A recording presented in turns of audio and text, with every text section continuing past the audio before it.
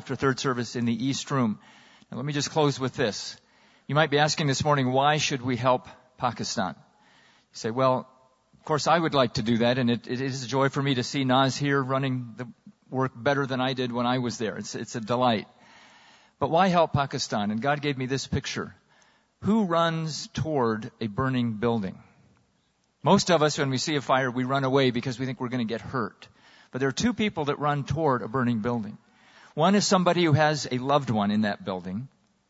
We have brothers and sisters in Christ who need our help in Pakistan. And who's the other one that runs toward a burning building? It's a fireman. Somebody whose responsibility it is to save people out of the fire. And if you are a follower of Jesus Christ, if you've been saved, it's your privilege and responsibility to snatch others from those flames. And that's what we're doing in Pakistan, to bring the hope and the grace of Jesus Christ to a people lost in darkness. Will you join us next Sunday? Thank you very much.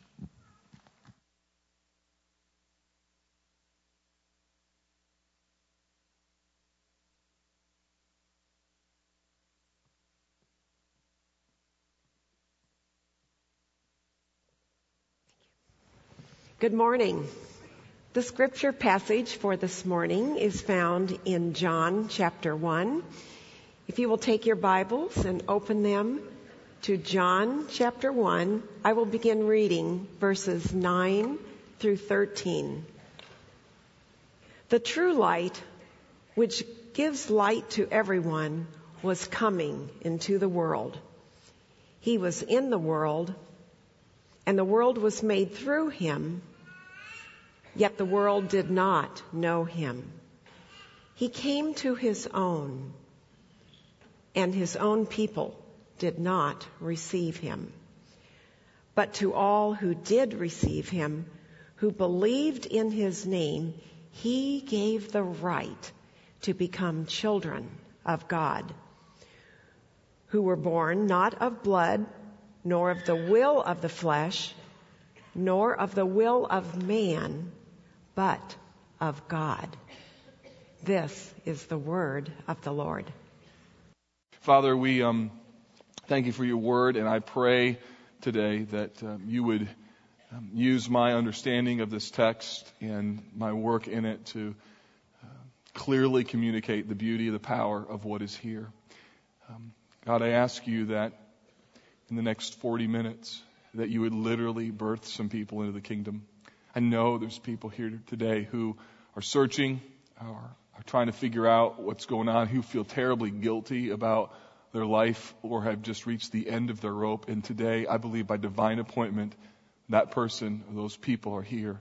And I pray that today would be a day when they walk out of this place having prayed to become a child of yours. And so help us to see this and to respond. And we pray this in Jesus' name. Amen. It is by no coincidence that the concept of light has a prominent role in the birth narrative of Jesus. Just think of all the ways that the light shows up. You have the angels who are, or the shepherds rather, who are in the field, minding their own business, tending their flocks by night, and suddenly an angel appears, and the glory of the Lord does what? It shines around him. Right, so there's light. Think of the wise men who see a star rising in the sky, and they travel many miles because they see the light of this star. Or think in the Gospel of Matthew, when the wise men finally come to find the Christ child, it says that they actually found the location of where he was because the light, the star, came to rest over the place where he was. That's Matthew 2:11. You know this. Light announces important events. I mean, when there's a big sale at a store, what do? They break out the spotlights and they shine around, right? You go, what's going on? What's going on? It announces, when a person of prominence comes out on the stage, they darken it and they light it up and it announces important news. We're taking the weeks leading up to Christmas or Advent, which means the coming or the arrival, to help us focus on the meaning of this holiday. We want to pull you back, if you will, from the gravitational pull of our culture to help you see the theological and spiritual significance of this season. Today we're going to look at what it means for Jesus to be the light of the world. Last week we looked at what John says when he begins this gospel, and that he says, "In the beginning was the Word." And we looked at 6 foundational truths about who Jesus was and what that means for us. Now, next week we're going to look at the concept of what it means for Jesus to have come in the flesh. But today I want to simply dial into this idea of what it means for Jesus to be light. And what we're going to see today, and the single thing that I'm going to say over and over and over, is this central truth, that the purpose, the mission of Jesus in this world is to rescue rebels through regeneration. That is the aim for which Jesus has come. That is what John is introducing. That is the theme of John's advent. And frankly, it is the essence of what we're going to not only talk about today, but what this church is all about. It is that Jesus' mission in the world is to rescue rebels through regeneration. And so we're going to look at what it means for God to rescue, what it means for us to be rebels, and then finally just to talk about the glory of what the new birth is all about. So John chapter 1, let's begin in verse 9. The first thing I want you to see here is that God's mission through Christ is that he has come to our rescue. Verse 9, "The true light which enlightens everyone was coming into the world." So John just doesn't use light. No, instead he describes Jesus as light. In fact, last week we saw in verses 4 and 5 that he began this metaphor transition from "in the beginning was the Word," and then we saw in verse 4, John changes it and he says, "In him was life, and the life was the light of men. And the light shines in the darkness, and the darkness has not overcome it." So John uses this theme of light and Jesus as the light. But what's more, in verse 9, he then takes it up another notch and he says, "the true light." He calls Jesus the true light. And this light motif has enormous implications for salvation, but it is rooted in the purpose of even Old Testament Israel. And what you need to know is that the mission of Israel was to be a light to the Gentiles. That was central to the calling that God had put upon them. Listen, for instance, to Isaiah 9 and verse 2. "The people who have walked in darkness have seen a great light. Those who dwelt in a land of deep darkness, on them the light has shined." Or take Isaiah chapter 60 in God's purpose for Israel. Here's what he says. "Arise, shine, for your light is come, and the glory of the Lord has risen upon you. For behold, darkness shall cover the earth, and thick darkness the peoples. But the Lord will arise upon you. His glory will be seen upon you." And then here's the mission. "And nations shall come to your light, and kings to the brightness of your rising." You see, friends, this is the purpose of Israel. It is to be God's people and to be light to the world. In fact, in so doing, they were to fulfill the promise that God made to Abraham all the way back in Genesis 22, when he said to Abraham, through your offspring, all the nations of the earth will be blessed. And what happens is that Jesus is the fulfillment not only of that promise to Abraham, but the very mission of Israel, that he becomes the embodiment of the light to the world, the very purpose for which Israel was placed on the earth, through which the Gentiles, us, would see spiritual light. In fact, when Jesus was dedicated at the temple, an old Jewish man named Simeon took Jesus, this little child, into his arms, no doubt raised him up or cradled him, and he said this is his prayer to God. He said, "My eyes have seen your salvation, that you have prepared in the presence of all peoples."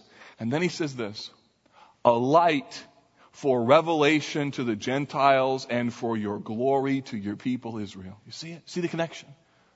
The light is the purpose, the plan, the mission of God. And Jesus, as the true light, is the full embodiment of what God intends to do. So light is what Israel was destined for, and light is what Jesus brings. Actually, according to John 1, it's not just that Jesus brings the light, but Jesus is the light. Notice how intentional this mission is of bringing the light. He says, "The true light, which enlightens everyone, was coming into the world." This light has a purpose. Its purpose is to enlighten people. That word enlighten means to shine upon, and it refers to spiritual illumination. Now you could read that text and say, enlighten everyone. Does that mean everyone is enlightened? Everyone receives spiritual enlightenment? Well, in order to answer that question, you have to go back to verses 6 and 8, previous two verses, 6, 7 and 8 rather, and see that John is contrasting the ministry of John the Baptist with that of Jesus. In fact, he says of John the Baptist, verse 7, he came as a witness to bear witness about the light, that all might believe through him. So what John is saying is he's contrasting John the Baptist's ministry with Jesus' ministry. He's saying that John was not the true light, but he was the precursor to the light. That's Jesus. And then he says that everyone is enlightened through him. Not that everyone is enlightened, but everyone who is enlightened is only enlightened through the person and work of Jesus. That's his point. The point is the exaltation of Jesus. Everyone who believes, everyone who's enlightened, comes through Jesus. The final phrase really captures the essence of the verse and the essence of my point. John says that this true light, this spiritually illuminating light, was coming into the world. Clearly what this is a reference to the directional intention of the light. The idea is there's a world of darkness, a world that's wrapped with sin, a world that is filled with distance and dissonance from God, and God sends the light, and the light penetrates the darkness. The idea is there are people in this dark world, and the light comes that shines on them. They're dark, they don't understand, their minds are clouded, and suddenly the light comes, and it's the invasion of God into their world. And John announces here in the birth of Jesus that God, through this light of the world, listen, has come to rescue people. Not unlike God's deliverance from Egypt, where God took his people out of slavery, now he's going to take them out of a bigger problem of slavery, the slavery of their sin. He's going to send Jesus to deliver them, to rescue them, to save them. In fact, that's what the name Jesus means. Remember when the angel comes to Joseph in the dream? In Matthew chapter 1, he tells him, you will name him Jesus. Why? Because he will save his people from their what? Sins. Right. The mission of God, therefore, and the image of light both convey this important spiritual reality that God has come to rescue people. Now just stop for a moment and think of that. God came to rescue you. He pursued you. He found you. In fact, some of you, this is the first time you've been in church for a long time, or you're in the process of searching, and this day, December 11th, is the day when God is going to find you. We try to capture what this means. We talk about it, we read about it, we sing about it. Charles Wesley wrote a great song, And Can It Be? And here's how he captures the essence of God finding us. He left his Father's throne above, so free, so infinite his grace, emptied himself of all but love, and bled for Adam's helpless race. Here it comes. 'Tis mercy all, immense and free. And then here it is. And for, oh my God, it found out me. 'Tis mercy all, immense and free.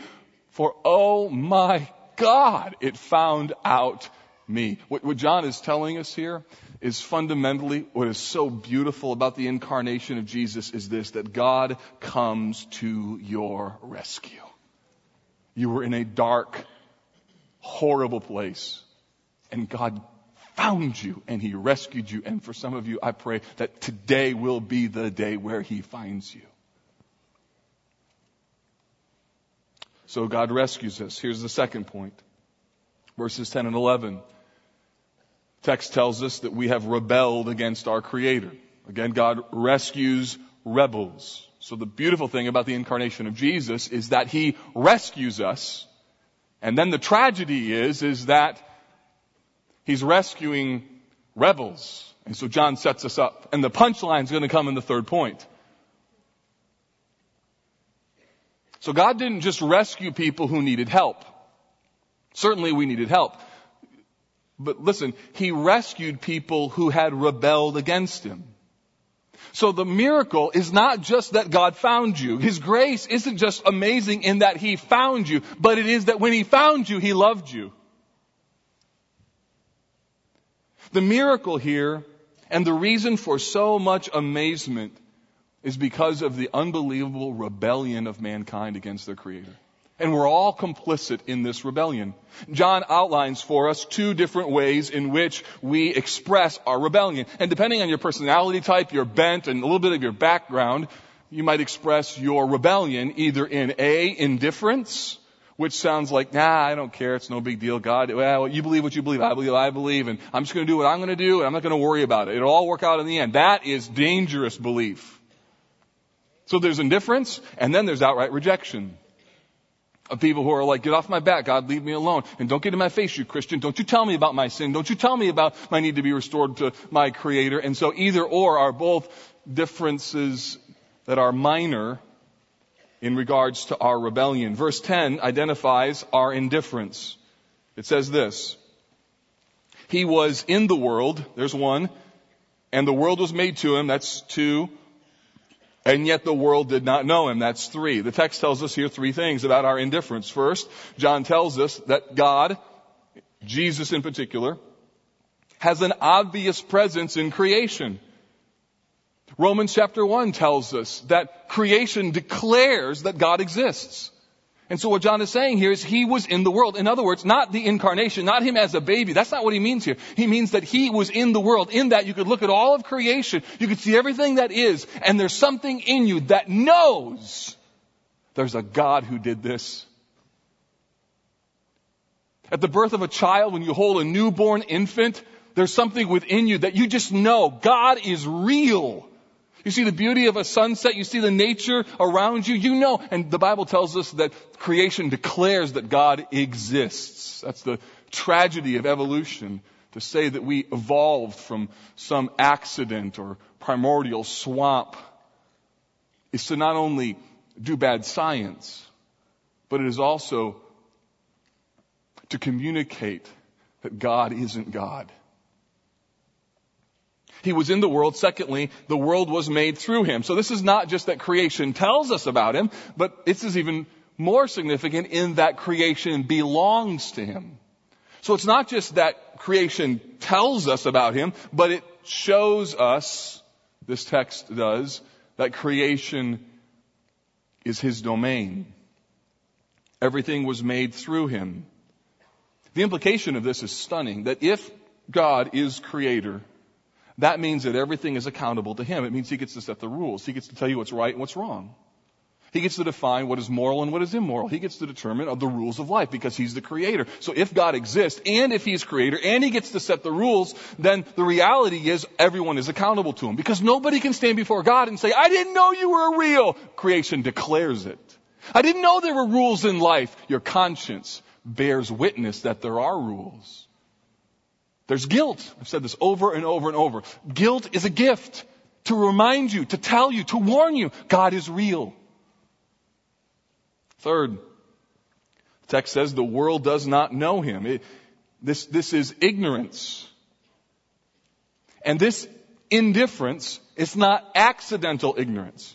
This ignorance is willful, intentionally refusing to deal with the obvious fact that you are created and there is a God to whom you are accountable. It would be silly for you to live life and say, I didn't know you were real. I didn't know there were rules. I didn't know there was right and wrong. I didn't know there was someone to whom I was accountable. It would be like you being pulled over by a police officer. And the man or woman comes to the window and they say, do you know how fast you were going? It'd be one thing to say, no, but probably pretty fast. It'd be one thing. Secondly, they could ask you, do you know what the speed limit is? And you might say, I don't really know what the speed limit is. But it would be another, even more ridiculous thing for you to go, speed limits? I didn't know there were speed limit laws. I just thought you could do whatever you want. It would be incredibly indifferent and frankly a bit rebellious. And that's why you laugh, because it's ridiculous. In the same way, friends, it is ridiculous for someone to live on planet Earth and live and act and think as if God isn't real and if there wasn't going to be an accounting for our lives. So indifference. Don't think for a moment you're going to get off from being accountable to God because you're just like, well, whatever. That's not only dangerous, to be candid, it's dumb. Romans 1 says it's foolish.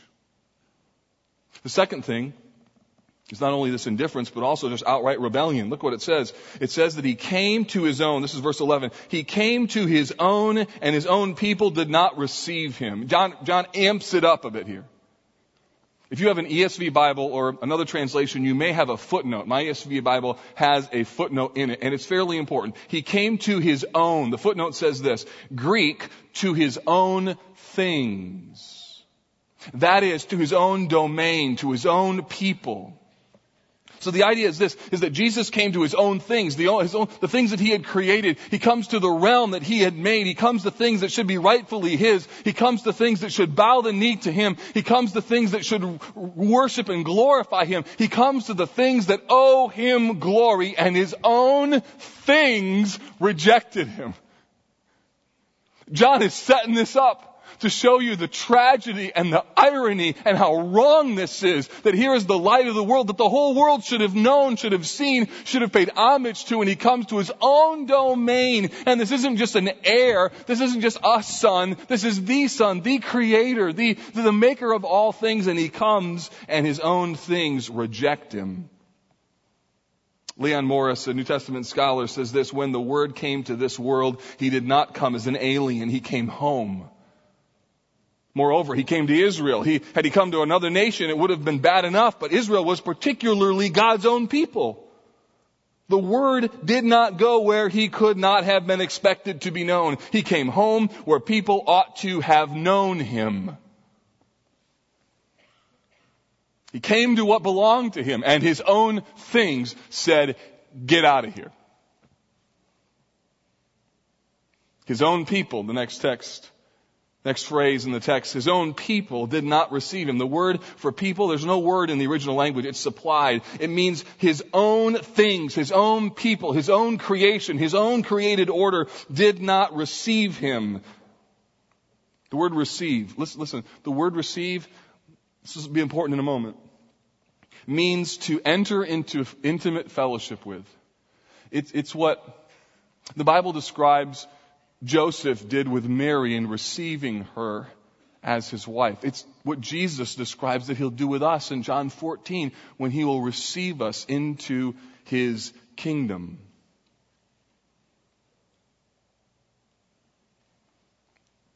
And John says they did not receive him. Instead, he was rejected. And this rejecting of the Son of God becomes the dangerous act of rebellion. God sends his Son to the very world that he created, and his own creatures not only reject him, what's more, they kill him. Can you imagine? Can you imagine being on planet Earth, hearing out of your mouth, crucify him, and then have Peter at Pentecost say this, God made him, Jesus, both Lord and Christ. This Jesus who you crucified. In other words, the guy you just killed, yeah, he's Lord in Christ. In other words, he's coming back. Translation, you're in big trouble. And the response of the people was, what shall we do? Great question. Peter says, repent and be baptized. Now you might think, well, Mark, I wasn't there. I didn't say crucify him. I wasn't in the praetorium when all of that happened. And I just want you to know something, that sin at any level is rebellion against the creator of the universe. Anytime that you decide to go your own way, anytime you want to you express your autonomy, you say in effect to God, I'm going to do things my way, no matter if you're a small infant or a senior citizen, if you're married, if you're single, doesn't matter what your lot in life is, every time that you choose to go your own way and you push off God's rule, that in effect is rebellion against the creator of the universe. The rejection of Jesus began at his crucifixion, but it continues every day when people refuse to acknowledge his rule. The rebellion continues when people choose in subtle or brazen ways to worship the creature more than the Creator. So John sets all this up. God has come to rescue. He's come to rescue rebels.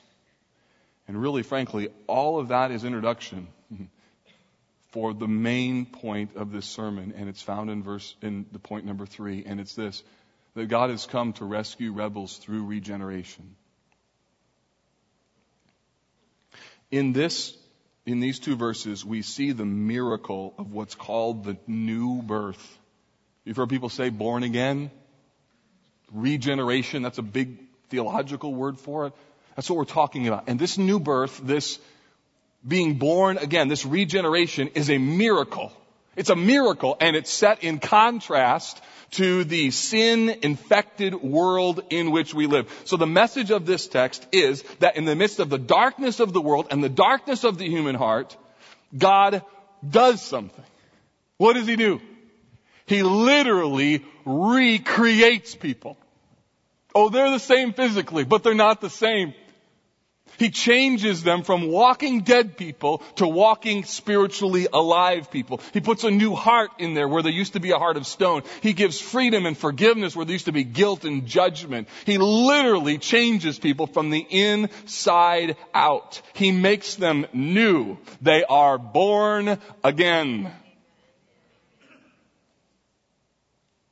Now keep in mind that this passage is primarily about Jesus. It is about His incarnation, about why it's important, and what His incarnation accomplishes. So the focal point is God. Don't miss this. This text is going to talk about our role. It's going to talk about what we do, but don't lose the main focus. It is God who rescues rebels through regeneration. That's the beauty of this passage. And so John, having set up this religious indifference and this religious rejection of Jesus, this willful unbelief, he now talks about the incredible mercy that is given by God through the light of the world, and he starts with what we do. Verse 12, but to all who did receive Him, who believed in His name, He gave the right to become children of God. So, there's this world of darkness, and Jesus has been rejected, and they didn't see Him, they didn't recognize Him, and yet John says, but there's good news, that there are some people who do welcome Jesus into their intimate fellowship. There are some people who do acknowledge who He is. There are some people who do open their hearts to Him, and then He clarifies what those people did. The text says, who believe in His name. So He clarifies those who received Him, those who believe in His name. What does that mean? That means that they believed that He really was truly the Son of God. That means that they believed that He really was the Messiah, that He really did make a sufficient payment for sins. They believe what Jesus says about Himself, and they believe what the Bible says about them. Themselves, himself, herself. And in their believing, here's what they do. They end up putting their faith, their trust in Jesus. They believe the gospel, the good news that Jesus died for sinners. So to believe in His name means that you have come to agree with the Bible about your sin, the judgment you deserve, and the atonement that only comes through Jesus. To be frank, to believe in His name means you no longer believe in your name, in your ability to self-atone, to do things that merit God's mercy. That's what it means to believe. And then notice next what happens. The unbelievable thing that John says next. He says, He gave the right to become the children of God. Now remember who these children are. Remember, they're not just orphans. It's not that God comes to an orphanage and adopts children who need a home. No. These aren't orphans. These are traitors. It's not just that they are made citizens. No, it's even more glorious than that. They're made children of God. It's unbelievable. And along with becoming a child of God, He gives them the rights, the privileges. These sinful and rebellious people are now called children of God, and they're given a gift. The gift of parental love, the gift of unbelievable grace and honor of being part of God's family. And this theme of give is the central reality of what God is doing in redemption. I mean, this is incredible, isn't it? I mean, it's as incredible as Indiana beating Kentucky last night, right? Right? It's incredible. I just had to throw that in today. Just a little insert in there. So, and the reason that this is amazing and incredible is because they are not granted clemency or freedom or immunity. Not just that. No, they're granted the full-blooded rights of children. They become part of God's family. They become the gracious recipients, the gracious emblems of God's honor, His love, His safety. They become the children of God. So the picture again is this light of the world comes, and God comes to a dark world to rescue people. He comes to those who are rebels, and as many as receive Him, these rebels, He gives them the right to become children of God. And when you look at that, you look at all this, there has to be a question that goes in the back of your mind. And the question is this: how does that happen?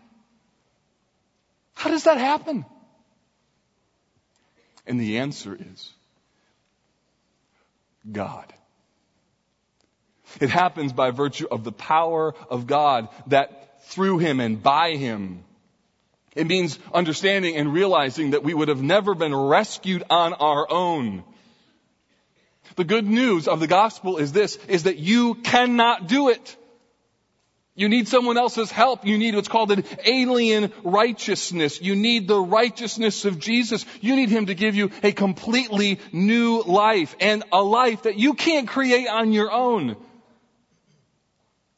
And to make this point very, very clear, and again, keep in mind, this passage is not about you. This passage is about God and what He did for and in and through you by the power of Jesus. John says this in verse 13. To clarify how they were born, he says, who were born not of blood, nor of the will of the flesh, nor of the will of man, but of God. Again, John looks back at the conversion of these people, these ones who believed in Jesus, and he answers the question, how did that happen? And the answer is, God did it. So when you approach the celebration of this Christmas season, you need to remember that the advent of Jesus, the incarnation of Jesus, is a colossal reminder that God invaded your world, He rescued you, He found you, and He birthed you. And so at the end of the day, everything belongs to Him, all honor and glory and blessing, that everything about your life is for one purpose, to make much of Him, because He did it all.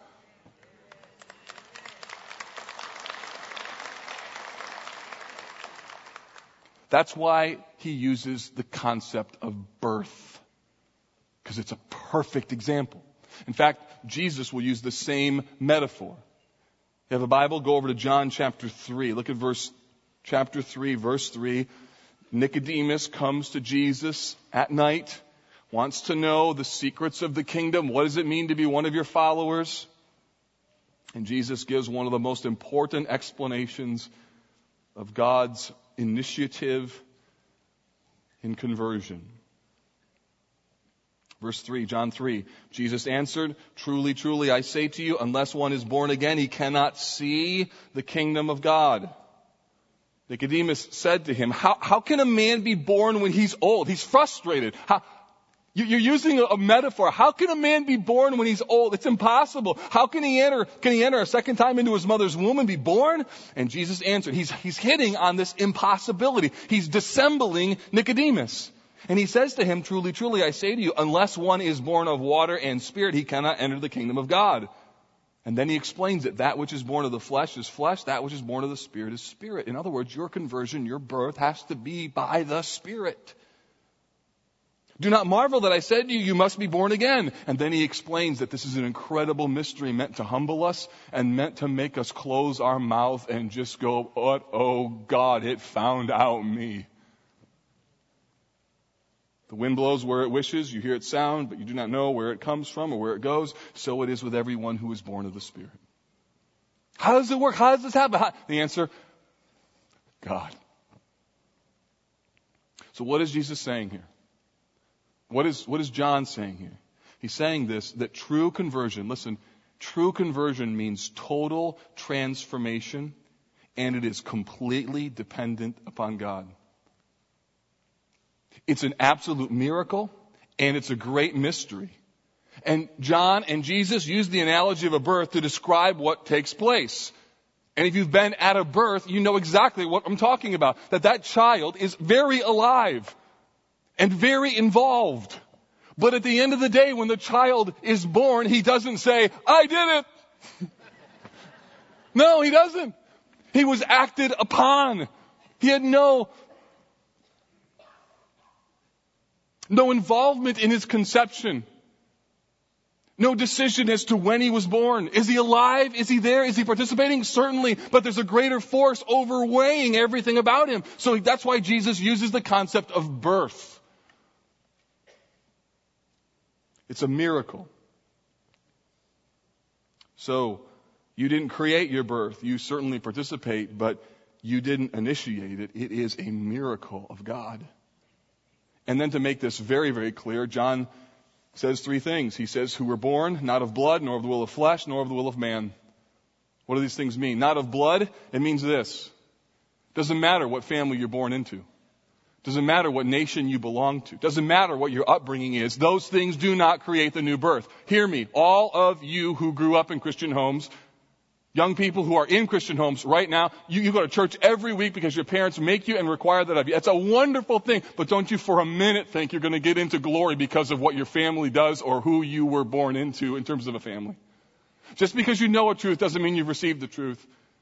Just because your family sits around and talks about the truth doesn't mean it's really internal. There are hundreds of children born into Christian homes who assume that because they're in Christian environments that they are truly, truly born again when they are not. And so John says, national identity, family heritage, your upbringing will not create the new birth. Here's the second thing he says. This is hard. Nor of the will of the flesh. Now, for years I've thought about this, and let me explain to you how I think this works. What John says is even your own desire, even your own, will, even your decision. Did you decide? Sure you did. Did you receive Christ? Absolutely you did. But you did not do that first or alone. So even your will, as free as it feels, needs the help of God. Some of you would say, well, do you believe in free will? And well, certainly I do. I was free to choose this tie, free to choose this coat, chose who I married, chose what I ate for breakfast today. But to say that that's in the same category as the freedom to choose Jesus when the Bible tells me I'm spiritually have a darkened heart, those are two very different things. I need God's empowerment to even know that Jesus can be trusted. Some of you might think, well, that then makes us like robots, or that means that God forces us to love Him. My sons asked me this, we were talking about this a couple weeks ago, and I gave them this analogy. And I said, I just don't buy that, and here's why. Because I think that the analogy is completely broken down. We're not robots. What we are is we're someone who's dead on the side of a street. And suddenly, after having a major heart attack, we're there, and we need help, and we're unable to help ourselves. And some kind person comes over, and they begin to give us CPR, and they pump on our chest. And suddenly, because of their actions, the heart begins to beat again and the life comes back. And the person who's resuscitated would never say to the person who did the CPR, I didn't ask you to do that. Instead, what they would do is they would hug them and say, thank you. Thank you. I love you. Thank you. They didn't choose to love that person. That person loved them first, and then they responded. And I think that's close, maybe, to what happens in our conversion. In other words, at the end of the day, God is the one undergirding all that happens in our conversion. And I know that opens up a whole lot of questions at the end of the day. I can't resolve all of those, but what I know is this, is God was the one who was working all these things out for His own glory. Not of blood, nor of the will of flesh. Then it says, nor of the will of man. In other words, nobody else can choose this for you. As much as your parents want you to, they can't choose it for you. As much as your spouse would want you to receive Christ, they can't make it happen. I can't force it on you. I can do my very best to present to you the gospel, but even in the very best and most eloquent way of presenting the gospel, at the end, I can't do it. God has to. And oh, how I've prayed this morning. I laid in bed last night, I read this, and I said, God, please, please do that today. Our elders prayed, God, please convert people today. And maybe the very reason why you're here is because this very message is going to land on a heart that God is wooing to himself this very day. Now, don't you for a minute hear me saying that you don't need to choose Christ. Don't you for a minute walk out of here and think that I'm not saying that you don't really need to believe. John just told us one verse earlier about believing. I'm calling you today to believe in Jesus. I'm calling you today to choose to believe in him. But the glory and the beauty of this text is that when you believe, you know that if it were up to you, you would never believe. That's the beauty of God's unbelievable grace. The miracle of the new birth is that you know that unless God rescued you, came after you, recreated you, and rescued you, you'd be totally lost without any hope. Again, Wesley, long my imprisoned spirit lay, fast bound in sin by nature's night. Here it comes. Thine eye diffused a quickening ray. I woke. The dungeon flamed with light. My chains fell off. My heart was free. I rose, went forth, and followed thee. My chains fell off. My heart was free. I rose, went forth, and followed thee. The light of the world is the quickening ray that wakes us, floods the dungeon with light, and then sets us free. And we know that he is the one that does it. So the question then I want to ask you today is this. So what do you see? If you believe this truth, if you hold these truths, if this is what you've given your life to, then I want you to know that this reality that God has done this should transform everything about your life. The fact is that you've been set free. You are a new creature. Old things are gone. Everything is now new. So live like it, for crying out loud. Stop living in shame. Stop living in fear. You got some bad things going on in your life right now. You wonder, how in the world am I going to make it? I'll tell you how you're going to make it. You're not going to make it just by your strength alone. You're going to make it by coming back to the cross and remembering he is the one that birthed me. He will hold me firm all the way to the end. What is the assurance of my salvation? That my salvation is secure. It is not in the certainty of my decision, but it is in the solid foundation of knowing that it was God who birthed me. I can't undo God's work, because it's his work. He birthed me. Any more than I could unbirth myself physically, I can't unbirth myself spiritually. So when the enemy throws all sorts of guilt and doubt and fear and challenges at you, just remember the reality is your heart is secure and safe because you were birthed by a sovereign God, and Satan cannot touch you.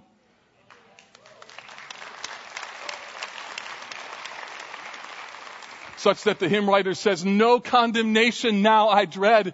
Jesus and all in him is mine. Alive in him my living head, and clothed in righteousness divine. Bold I approach the eternal throne and claim the crown through Christ my own. Bold I approach the eternal throne and claim the crown through Christ my own. You're free. But let me speak to those of you today who are not free. I want you to know, I prayed for you. You know that you're not free today. The reality is you know you are living for yourself. You do things that you know are wrong. You know that you are not a child of God. You're filled with guilt and fear and judgment. You are afraid. And friend, listen to me. You should be. And I wonder if today might be the day that you finally see it for what it is. You see the Bible, you see Jesus, you see the cross, you see your sin for what they're all about. And I wonder today if you sense that this message is somehow divinely designed just for you. I wonder today if you see it. You see yourself, you see your sin, and you see Jesus, and you are ready today to open up your heart and receive this Jesus who wants to make you a new creature. Receiving Jesus simply means that you put your faith and your trust in him, in his death, in his life. It means that you believe in him, that you receive him, that you welcome him into your heart, that you say to him, I am done with me.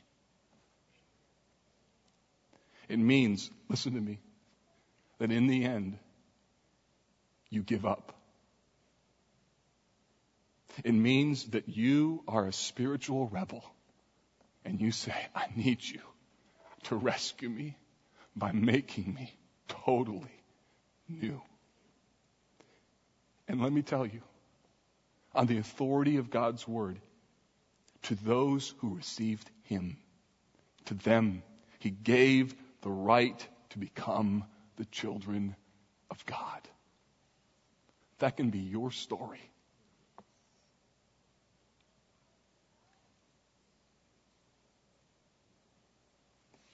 I plead with you to receive him. Father, I pray that by your overwhelming Spirit, that you would, even now, draw men and women to yourself on this day, on December 11th, 2011, that this would be the day when there would be some who would say, on that day, and in that room, and in that moment, I saw the kingdom. I saw it, and I received it, and I turned from myself, and I ran to Christ. Oh, Lord, please, let that be the story of this day. And for those who know this truth and live in it, I pray that all through this season we will reflect on the beauty of a God who rescued rebels through regeneration. And listen, just in the quietness of this moment before I turn you loose and everything in our world just begins to assault you again, you need to know this, that afterwards there'll be some folks up here at the front who would like nothing more than to pray with you and to usher you into a brand new life with Jesus. They're here. They'd love to be able to point you to him. If you have some other prayer burden that's going on and you just need someone to pray the gospel over you, they're here too for you. So Father, now guide us as we respond to your word. Thank you that you rescue rebels through regeneration. We love you, Lord. In Jesus' name, amen. God bless you, College Park. I love you.